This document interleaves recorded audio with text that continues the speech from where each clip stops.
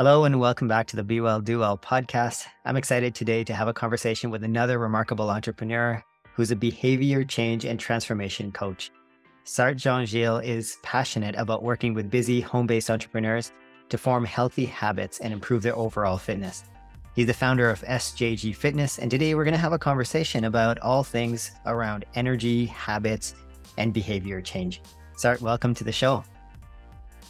Thank you so much for having me. How are you? Good. Thank you. I'm so excited to chat today. So tell me a little bit about your background, how you got to doing what you're doing now.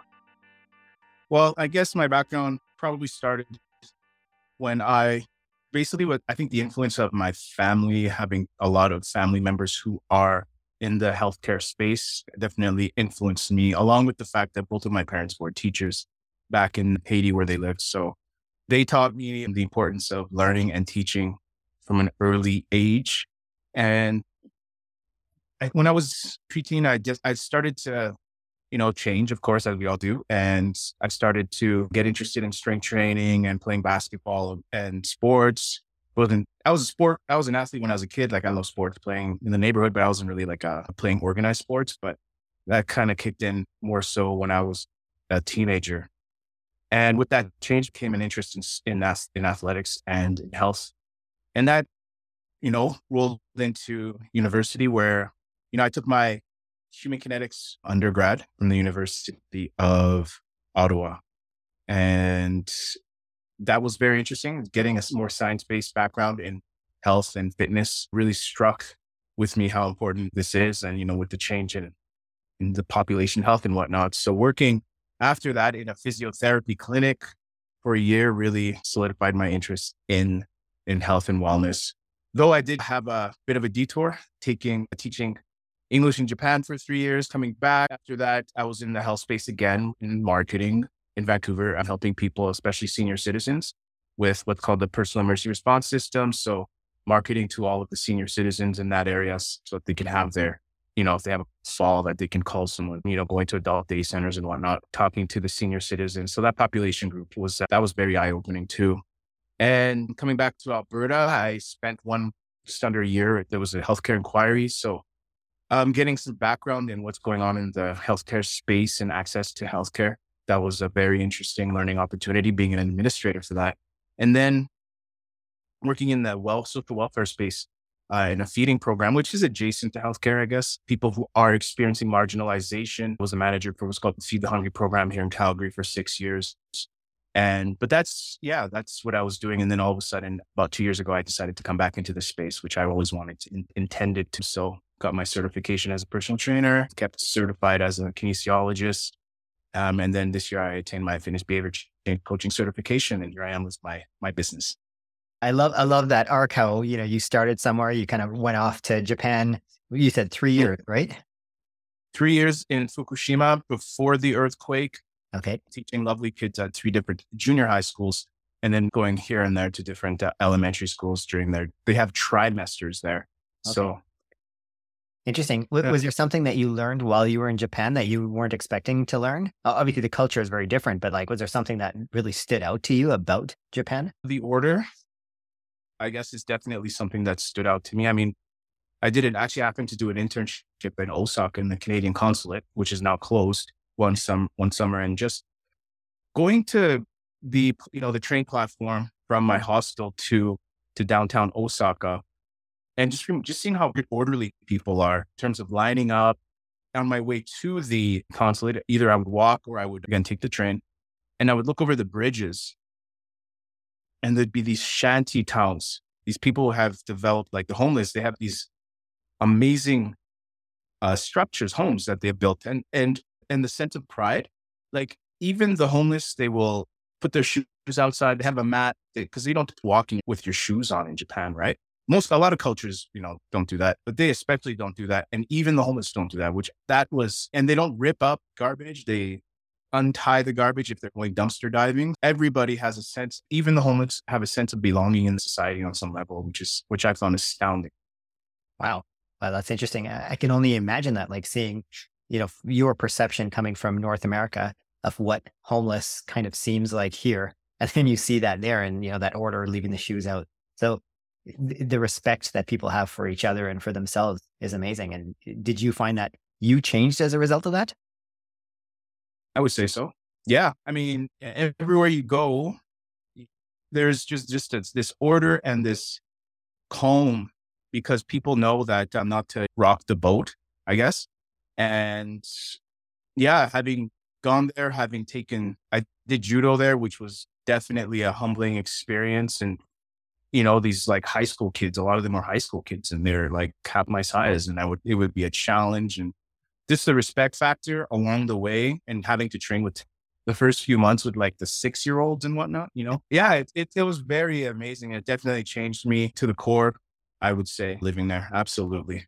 And hopefully it translates into my business in terms of work ethic. For example, I would be learning Japanese, trying to take the study for the proficiency exam, Japanese language proficiency test. And I would stay at school, one of the schools that I was working at, until like 9 p.m. And the vice principal is still there. I stay there late. He would be there till 9 p.m., 10 p.m. And he would be back there like 5, 6 a.m. And I was just like astounded at the devotion the teachers had, the kids. And they would be like, this is just junior high. And they would have like a junior high graduation.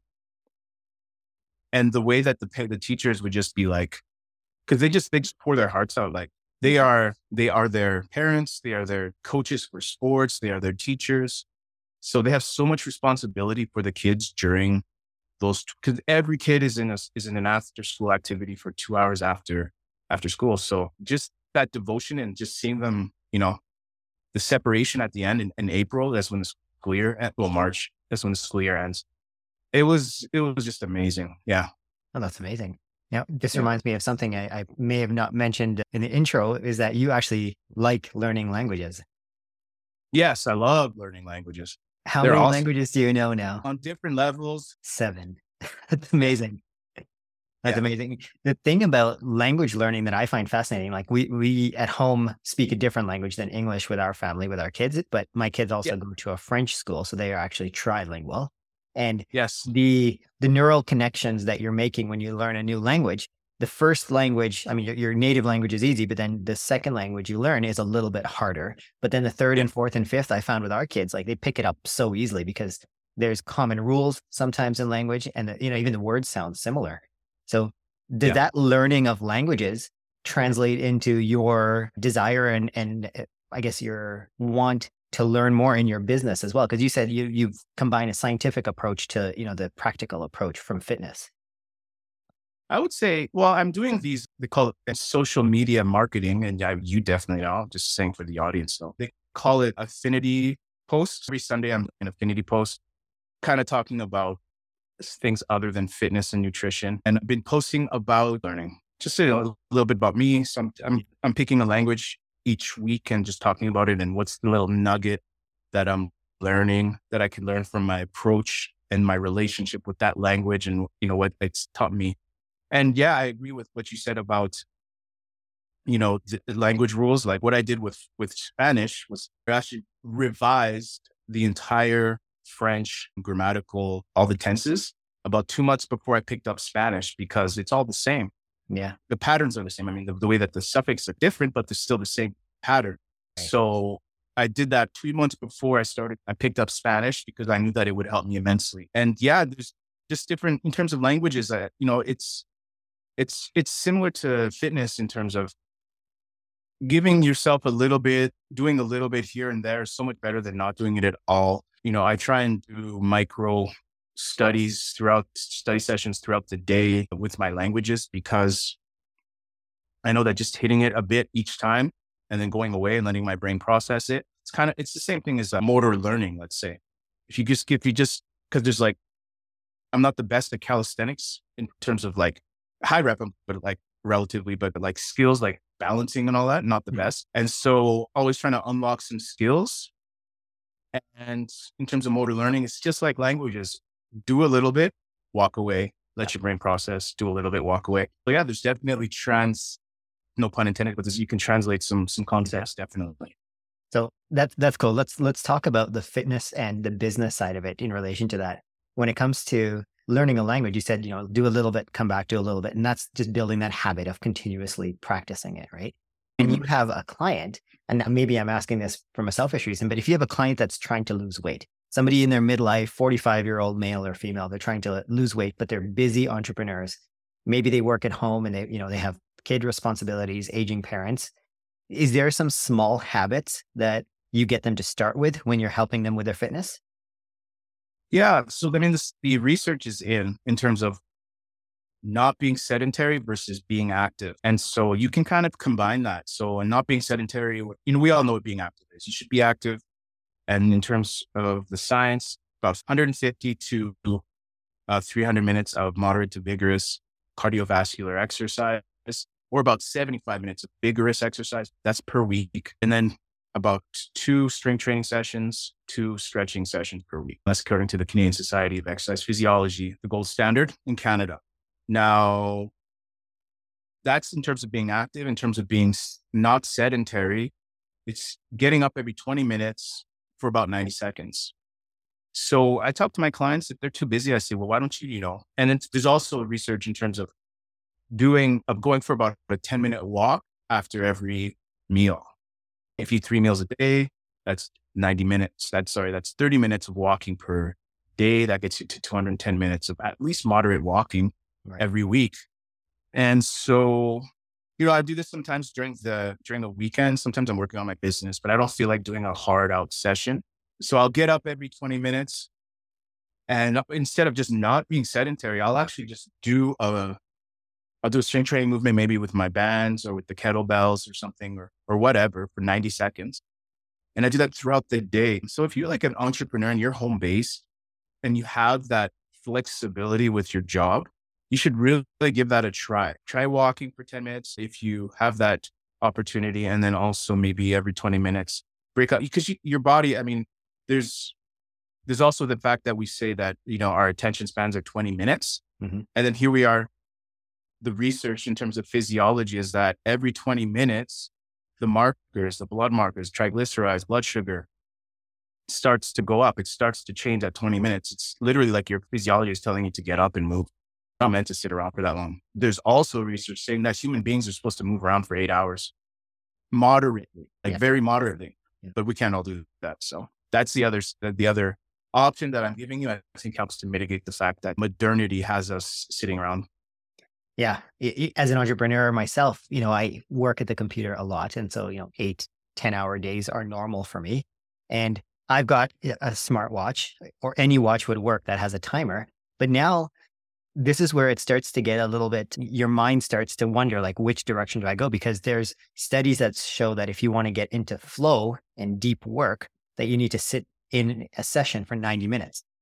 But then from a health perspective, we're saying that you need to get up every 20 minutes. And yes, I understand it's 90 seconds. So do you think those two can coexist at the same time? Like getting into flow where you're working on a certain task for 90 minutes, but also getting up every 20 minutes and working? Or do you think they're opposed to each other? That's a good one. I think that one thing we can do is look at it in a more holistic sense. Mm-hmm. And I think also I've been trying, and it's hard. It's a new muscle that I'm trying to really get good at, is I tried to not even have music, like not even instrumental music now.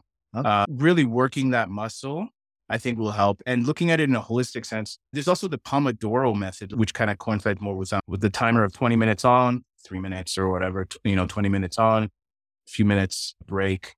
90 seconds, 90 minutes is very interesting to me. I wouldn't really find myself having that much of an issue breaking it up every 20 minutes and then maybe have a long, because also the Pomodoro says, I think after 4, you take a 10-minute break. I think it's 5 in between and then 15 for the long break. Okay, 15. So that would kind of coincide more with your 90-minute, but with tiny little breaks in between. I can get in that full state too. That's definitely true in terms of 90 seconds. So I think it's kind of up in the air now. I would rather honestly get up every once in a while. It's hard though. I understand, because you get in the zone, right? And then you want to get up. But I really think that people over the very long term, if you have that sedentary job and if you're, you really need to figure out how to build in full activity into your life. These aren't like, it's not like all or none. It's not necessarily you have to do the 20-minute thing or you have to do the 150 minutes or the 200, 300, find what works for you, but Yes. incorporate it. Don't, too many people I'm running into who don't incorporate anything and they're so far gone and they're in their 50s. And, it's like, well, let's take a step back now. So there's a lot of people in these spaces that I'm running into, a lot of that are trying to help people in the workspace, which I'm interested in. Yeah. Yeah. Interesting. What do you think of standing desks? I think they're awesome. I would rather also incorporate a standing desk with a treadmill that doesn't have bars, like a low treadmill. Okay. Because I personally like to, standing is kind of hard for humans. Yes. Like to just stand In one spot. in one spot and not move your limbs. I think that's kind of hard for a lot of people, especially if you have back problems. But if you're at least, it does, if you're moving at like 0.5, just a slow walk to just keep the limbs moving. And then all of a sudden you're at 15,000 steps at the end of the day, 20,000 steps. And you don't even have to do that 10 minutes after dinner or go to the gym or anything. So standing desks are amazing. I think, honestly, businesses should really look into this. I know the profits won't necessarily be showing within like, a week or a quarter or whatever, but over the long term, like 20, 30 years, if you have employees that can have a standing desk, if they could do that, if they have a treadmill, maybe you give them some bands and throw them, they can have some bands in their office, let them dress, not business casual, but like athleisure, not having a meeting, so that people can get those little nuggets of exercise. I think really companies should start looking at it in a more holistic sense. And your employees, they're going to be more productive. They're going to be ecstatic. A lot of them, some of them might not be their style, but a lot of them to not have to go to the gym because, I got 26,000 steps just while working at my desk today. Also, things to consider. Yeah. Amazing. Now, some people are probably really hesitant to change, right? They say, well, this is what I've always been doing. And I go for my one workout a week. Let's talk a little bit about the behavior change side of it. Because you learned this, you studied behavior change. Is it as simple as just telling somebody you need to do it and they do it? I'm sure there's more to it than that. No, it's definitely talking to somebody and figuring out what their why is. So the behavior change coaching certification that I got, it's out of IOFBC, it's out of London, the Institute of Fitness Behavior Change, established by Tim Drummond. And he was a personal trainer. He had a client training. Client wouldn't necessarily do their homework every single week. And he would meet him once a week, maybe twice a week. And he finally sat him down, started coaching him rather than training him. And he developed this. And there's different bodies have different behavior change coaching certifications, starting to grow in the kinesiology and personal training space. I have a 12-week program. And so, we start big, look at, rather than like counting calories, take pictures of your meals, just do more exercise than you did the week before, a little like very broad things. So the analogy of when you have a bucket, you got to put the boulders or the big rocks in and the pebbles and the sand. So that's the theme and how it progresses throughout those 12 weeks, and interspersed throughout those 12 weeks, there are different coaching tools. So, helping people to figure out who they are, what are their goals. So what is their outcome goal? What is their behavior goal? Outcome goal is more like, I want to lose 10 pounds. Behavior goal is, I want to be exercising X amount of time per week. We do these different values assessments. So what are your values? Who you envision yourself to be? Who you envision yourself to become? What are some limiting beliefs, right? And then what are some reasons why things will work for you? So all these different coaching tools throughout the 12 weeks helps to give that person that sense of why, and it helps them to adhere and to maintain the transformation that's occurring after those 12 weeks. That's amazing. So these aren't quick fixes. 12 weeks is a duration, right? It's not just like 3 weeks and then you lost weight and then you go back to gaining weight again. Can you share if you have any success stories, whether or not you want to add names to it, but do you have any success stories about somebody that you've worked with that's really shown the effect of this? Yeah, absolutely. My one client, I've got some posts about him on my Facebook and LinkedIn. He is amazing. He was my personal training plan for about a year. Didn't really progress that much in terms of weight loss.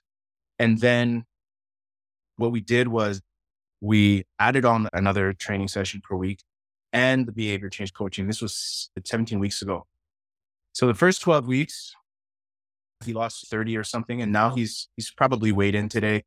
Yesterday, we had our behavior change coaching session and he was at 46 pounds in 17 weeks. So yeah, he's doing really good. So he's been my poster child, I guess, in terms of this program. So yeah, he re-upped. So we're a few weeks into the second 12-week sessions. We have different markers. It's not about just BMI. BMI is not the be all and end all. You have to at least look at BMI with waist circumference. And then you can look at like waist to height ratio, which he's in the healthy range now. It's 0.45 to 0.55 in terms of your waist circumference to your height. So it should be roughly half. And just explain maybe what BMI is if somebody doesn't know. Oh yeah. So the body mass index is kilograms over meters squared. So it's looking at your mass over your volume. You need to look at it with waist circumference because LeBron James is overweight. He's obese technically. And you look at him, he's made out of granite. So you have to look at it with waist circumference. Different population groups have different bone densities, muscle densities. So, a lot of people are like, oh my God, my BMI is 28. Well, what does that mean? Like, look at you, you're fit. So it doesn't really correlate. So people don't get too worried about that. And of course, you have to look at, he's going to take his blood pressure. Like I'm sure it's going to be a lot lower. His resting heart rate is very important. So his is 70. So that's in the healthy range. 60 to 100 for resting is good. Really athletic people might have a resting heart rate in the high 40s. So and then blood work too. So you got to look at everything. It's not just weight. People are very stuck on that number, but it's not everything. How you're performing too. How are you performing? Are you progressing in your movements? And how do you feel? How are you sleeping? You got to look at everything. I used to exercise a lot when I was in school, and that was a regular thing for me. And I think back on it now, I did engineering in university, and it was demanding. There was a lot of schoolwork. There was a lot of homework afterward. And in hindsight, the exercise is probably what helped me with the energy levels of being able to keep up and cope with all of that. As I got older and I, started working a professional corporate job, I wasn't exercising nearly as much and my energy tanked. Then I left my job, became an entrepreneur about 11 years ago, and I started exercising again. So clearly exercise has an impact on energy. And you've talked about the gold standard, right? Is every day of the week you're moving. And some days you're stretching, some days you're doing weight training. Somebody wasn't ready to jump in and work with you. Is there a self-guided way for them to do that you have, that you can, lead them through a routine? Maybe it's, a couple of weeks, maybe it's 12 weeks, but is there a way that they can do it self-guided with your help, but without one-on-one?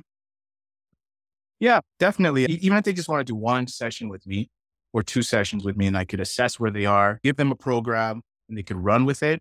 I could tell them to get to this amount and then, this type of workload, this amount of reps, and then maybe they revisit it. That's one way in terms of the personal training. And then in terms of the behavior change, I do have a self-paced version of my program on my PT Distinction app portal, which it's an app on the app stores.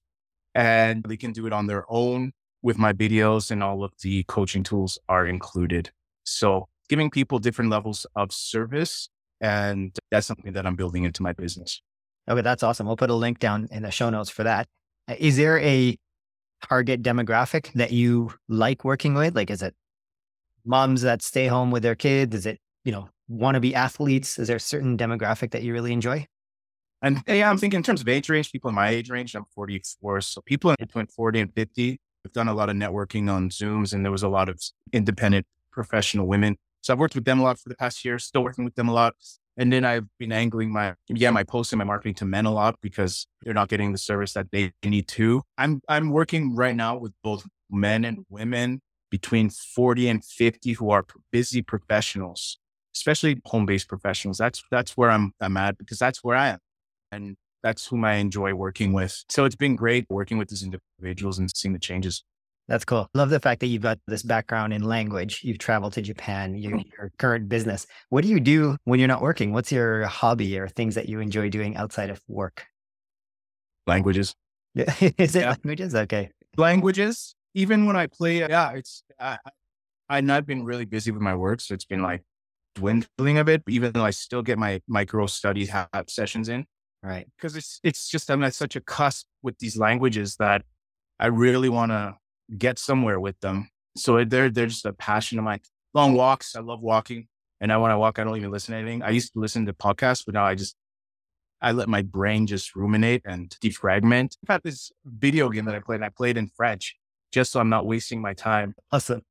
You know what I mean? That's So perfect. trying to do things where you're not totally expending your time on, frivolous stuff. I think that's important. I mean, I'm at that point where I'm like, let's go, you know, time is the most important resource that we have.